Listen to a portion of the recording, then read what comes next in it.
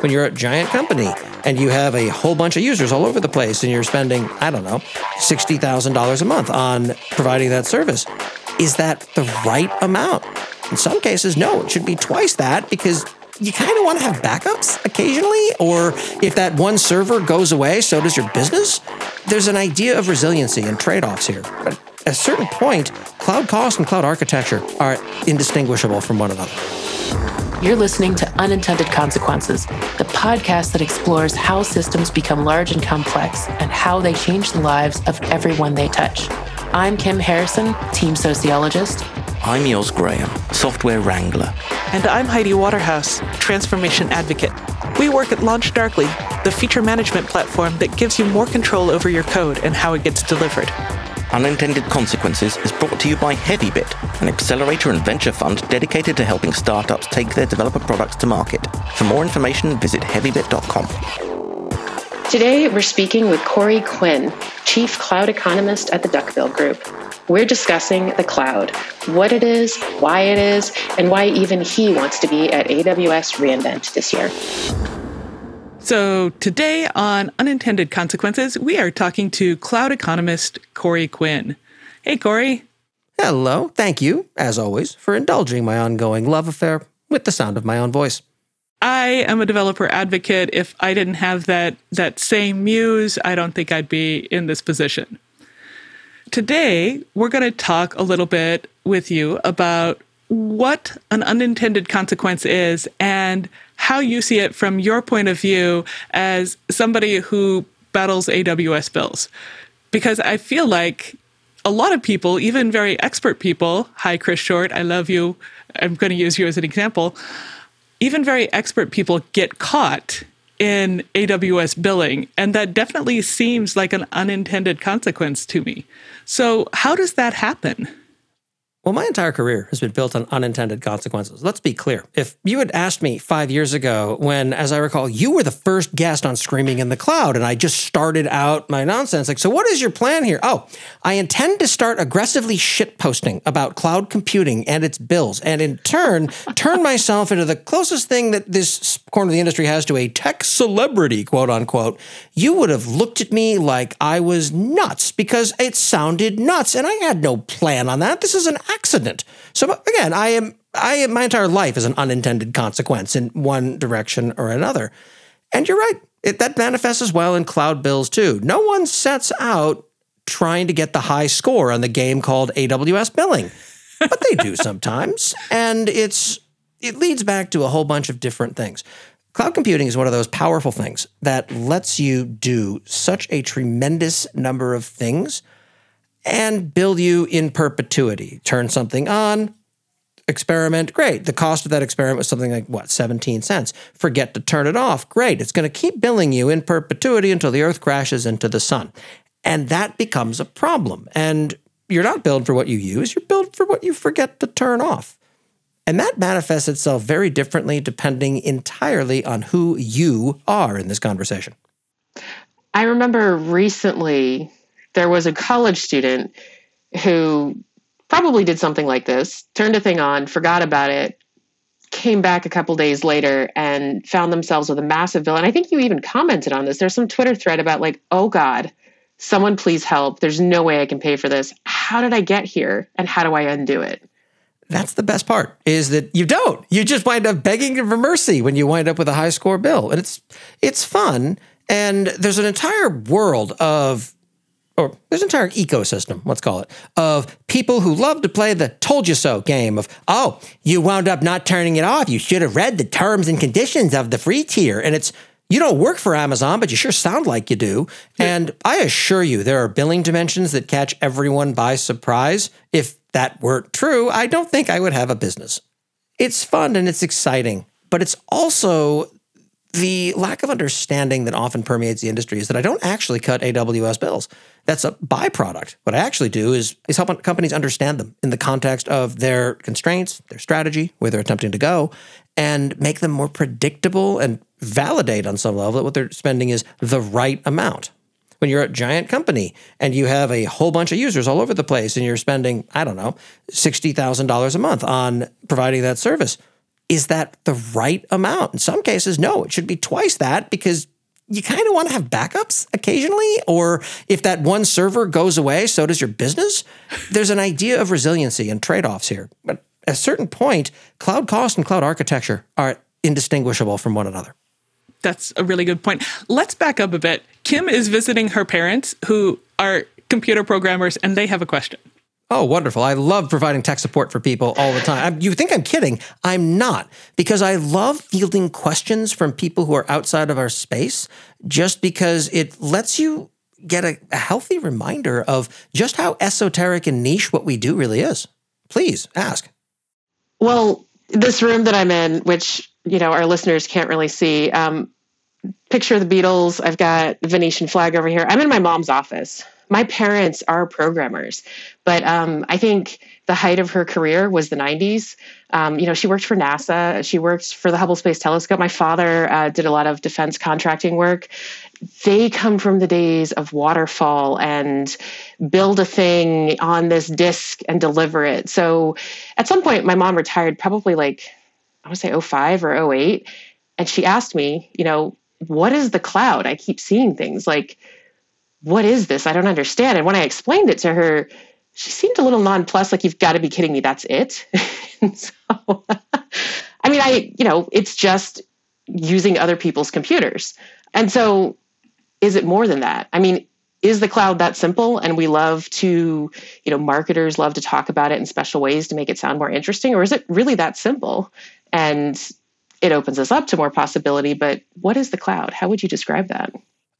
The answer is, as always, when you get into the edges or the margins of anything, is the same. It depends, because there is truth to what you say, but it doesn't manifest the way that folks often think it does. Sure, it's just someone else's computers that they have invested tens or hundreds of billions in research and development into not just the computers themselves, but the services that are running on those computers and how they manage those computers and how they account for failure of those computers without breaking things.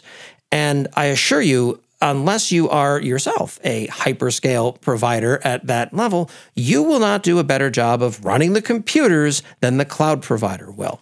Now, viewing it as just a place to run a bunch of VMs, that is an approach to cloud, generally not one that's recommended, but it can be done. But the value also lies in higher level differentiated services. That adds significant differentiated value. It does require, on some level, picking a horse at some point to ride rather than, we'll use all the clouds because that seems like the best option. But it does lead down interesting paths. But yes, fundamentally, under the hood and all the services, et cetera, it is someone else's computer. The billing model is psychotic, and there's a bunch of different ways it manifests. And what you do on the computer is all well and good, but by that same token, everyone who works on computers for a living, from a certain point of view, in a similar simplistic way, our entire careers are spent doing exactly one thing, and that is making the pattern of lights on the thing in front of us form different patterns. If that isn't a depressing way to think about it. We tricked sand into writing poetry, and it was all downhill from there. Yes, and then, some of the poetry it's writing is profoundly racist. How do we fix that? And it turns out that bias laundering isn't really a thing. I think that's an interesting answer. So you said differentiation. What did AWS or Google figure out they had to provide once they started going hyperscale? What do they need to give us to make it not just VMs that somebody else hosts? Initially, nothing. That's the best part. But then they start looking at what customers are doing. And it's, what are you working on today, buddy? And the answer is, I'm trying to figure out how to build a load balancer out of HA proxy. And at some point, a lot of people are building load balancers. And unless you're F5, maybe building load balancers isn't what you should be doing for a living. So, we start seeing these global problems that people are solving locally. I've always been a fan of not doing that. When I have a problem that I'm relatively sure no one has discovered before or had to solve, before I start writing code, which no one wants to see, I check GitHub, which is, I believe, how it's pronounced. And I hope that someone has taken a whack at this before, because I assure you, I'm not going to be able to reinvent something this weekend from first principles that's better than, Terraform, for example. Same story with feature flags. I'm going to talk to LaunchDarkly before I wind up half-assing something else, because you folks put your whole ass into it, and that generally leads to better outcomes. I will bias for buying something before building something if it needs to work in a serious context. If it's my weekend shit post that I'm building myself in spare time, labor of love, okay, different story. But when you're doing something professionally, your time is as far from free as it can get for your employer. So go ahead and look at buying things. That seems to make sense. And that's what differentiation comes down to, as in some level. You're going to be paying one way or the other. May as well move up the stack a bit to have a managed database provided for you so you don't spend your days configuring MySQL yet again, or PostgreSQL, or whatever your database of choice is. So what you're saying is that the differentiated services are, in fact, an unintended consequence of giving them access to what we're trying to do. On some level, yes, but they also have run these things themselves before internally. I assure you, someone at Amazon, long before Amazon Web Services was ever a thing, was sitting there going, how do we build a load balancer? Because it turns out that one computer isn't working for us anymore. And that is a common evolution. The folks building these things have been solving these problems themselves. At some point, it just gets ridiculous, where Ground Station is an Amazon Web Services service. Yes, service is a thing that happens. And what is the problem we're solving? How to talk to satellites in space. I don't know that I've ever worked at NASA like your mom did, Kim, but I've never had that problem. How do I talk to satellites in space? I've had other problems, like how do I keep people from large cloud providers from threatening my life? Oh, God, that's terrible. Well, if there were money in it, they'd probably offer it as a service. So, sorry.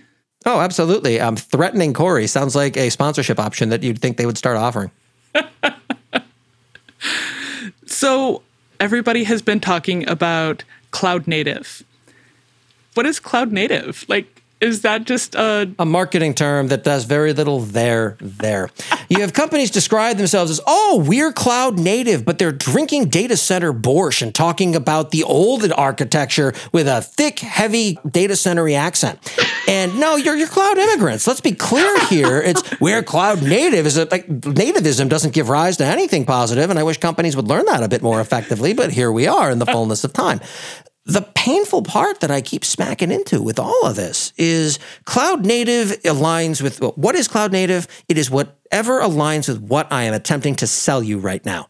And I'm not a big fan of that, because you can describe an architecture on a whiteboard and make it look amazing, but here in the real world, we have to deal with legacy. Legacy is, of course, a condescending engineering term for it makes money, and you kind of want to have it continue to do that. You can't take your mainframe and shove it into the cloud as is until they release the AWS 400, and I don't think that's on their roadmap this year at reInvent, but it wouldn't be the first time that I've been surprised. I think they would make so much money if they could. Oh, absolutely. If you want to wind up moving your workload just as it is to the cloud, on the one hand, you really shouldn't do that. On the other, if we tell you that, you're not going to give us as much money. And Amazon's religion is, of course, money. So speaking of reInvent, what does it matter? Thousands of people are going to come share germs, which is especially trippy this year, in Vegas. And for what? What is the advantage? Why do they do this? Who are these people is part of the question. I'll be there because it's sort of the center of the AWS universe. And, if Amazon wants to kill me, a virus is a decent attempt at it. Go for it. I'll be self-quarantining in a hotel in San Francisco for a week afterwards, also lying flat on my back because, reInvent doesn't make you feel great the week after at the best of times. For folks who are sponsoring the expo hall there, they wind up getting a whole bunch of leads of people wandering through. I think that's generally the wrong direction. That's why I have my sidecar virtual event, ReQuinvent, which is, like reInvent, only, good. So that's fun. It distills it down. It has a sense of humor and a personality that isn't written entirely in corporate speak. And it distills down 2-hour keynotes into things like, here's 10 minutes of me explaining what was released while simultaneously making fun of them. And it's fun and it's enjoyable. There is a constituency also that gets overlooked, which is AWS employees themselves. An awful lot of folks have spent blood, sweat, and tears building out new and exciting things, and this is where they get their moment in the sun to see these things unveiled. Sure, it's not their fault that last minute they're given a horrifying name for the service, but, that's okay. The thing that they've built is genuinely good, aimed at solving hard customer problems, and it's a big reveal for them where they finally get to tell their friends and family what they've been working on. That's not nothing. And this all stems on some level from a yesteryear when the releases were nowhere near as massively prolific as they are now.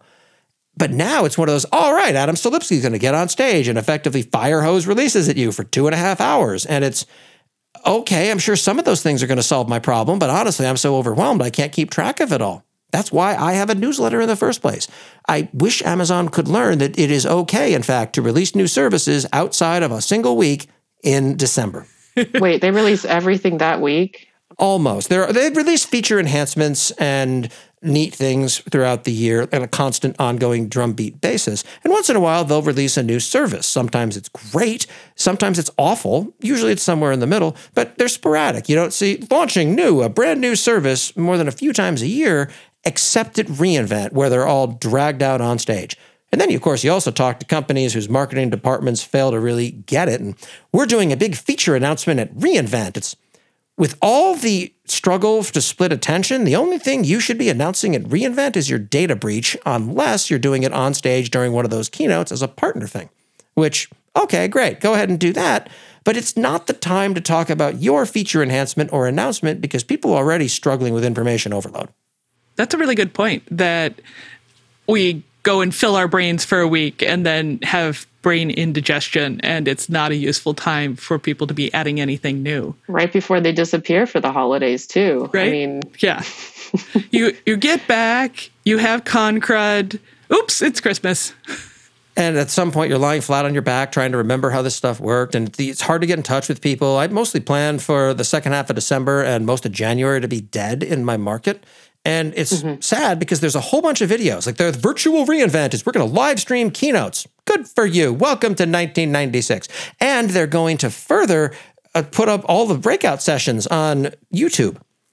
Yeah, there's 1,500 videos that get dumped. Paradox of choice is a real thing. Why not revisit it? Why not MST3K one of your own talks and make fun of yourself as you give the talk and do that as an event on Twitch or something? Because that would take creativity and looking backwards, and we're forward-looking here. And you always feel like you're missing so much of the content there. That's what I'm trying to solve for. If people say, well, you didn't talk about my talk or my video, it's, yeah, get in line. There's a whole bunch I didn't. Yeah. It's an interesting problem. And like as a sponsor, part of the reason we're going is to be seen. It's sort of like an Easter hat thing. Like if you don't show up at reInvent, is everything okay? Do you have enough money to pay homage to this big event? Yeah, I'm not an AWS partner for a variety of conflict of interest reasons, but you need to be in order to officially sponsor reInvent. So I do a whole sidecar nonsense thing. And when I talk to people about sponsoring my nonsense, the response is, wait, so let me get this straight. For sponsorships, you're basically offering to make fun of us. And then it goes in one of two ways. Either a, are you out of your mind versus the, ooh, how much does it cost? And because there's a misunderstanding in some respects that no one with two neurons to bang together in the audience is going to not do business with you because I make fun of something about your company. But there's a very real chance that the answer is going to be, yeah, ignore the fact that the clown is making fun. I'd never heard of them before. That what they're talking about sounds like a problem that I'm having. Maybe they can solve it for me. And the number of returning sponsors I have, including Launch Darkly, demonstrates that this is in fact working. Either that, or it means a whole bunch of companies have no idea how marketing works, and they like my presence in the ecosystem. I assure you, no one has ever said that. And for better or worse, contrary to popular belief, companies do not make a habit of just throwing money away for no return on a recurring basis. More or less, that's true. I'd like to believe that's true all the time, but I have worked for companies, so. There are exceptions. Let's be very clear on this. But again, I've been doing a litany throughout the year of every time one of our sponsors raises a big round or gets acquired. I, of course, claim complete credit for it on Twitter because, as one should. Because marketing. It's kind of an honor. If we're on your radar, it kind of feels good. Oh, yeah. What's always fun is watching folks who have wound up like asking about sponsorships and we never actually managed to get across the line. Then they have a big announcement and it's one of those, can't claim credit for that. They're dead to me. Spite-driven marketing. I am small and petty, and that is something I lean into sometimes. When you think about reInvent, how do you choose? I wake up screaming. Sorry, what is your question? As do we all. How do you choose what to focus on? I mean, is there a rhyme to your reason, or like every year it's just kind of like, what catches my eye and what do I feel like? I mean, how do you think about this when you go into it?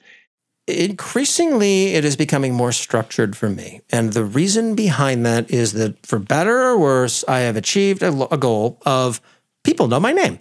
And that means that I'm not having to do what I did at my first reInvent, which is look around frantically to find a friend because I don't know anyone in this whole ecosystem. I don't understand what's going on around me. Instead, I plan my days out. I'm doing a lot of video work and, of course, constant live tweeting of nonsense.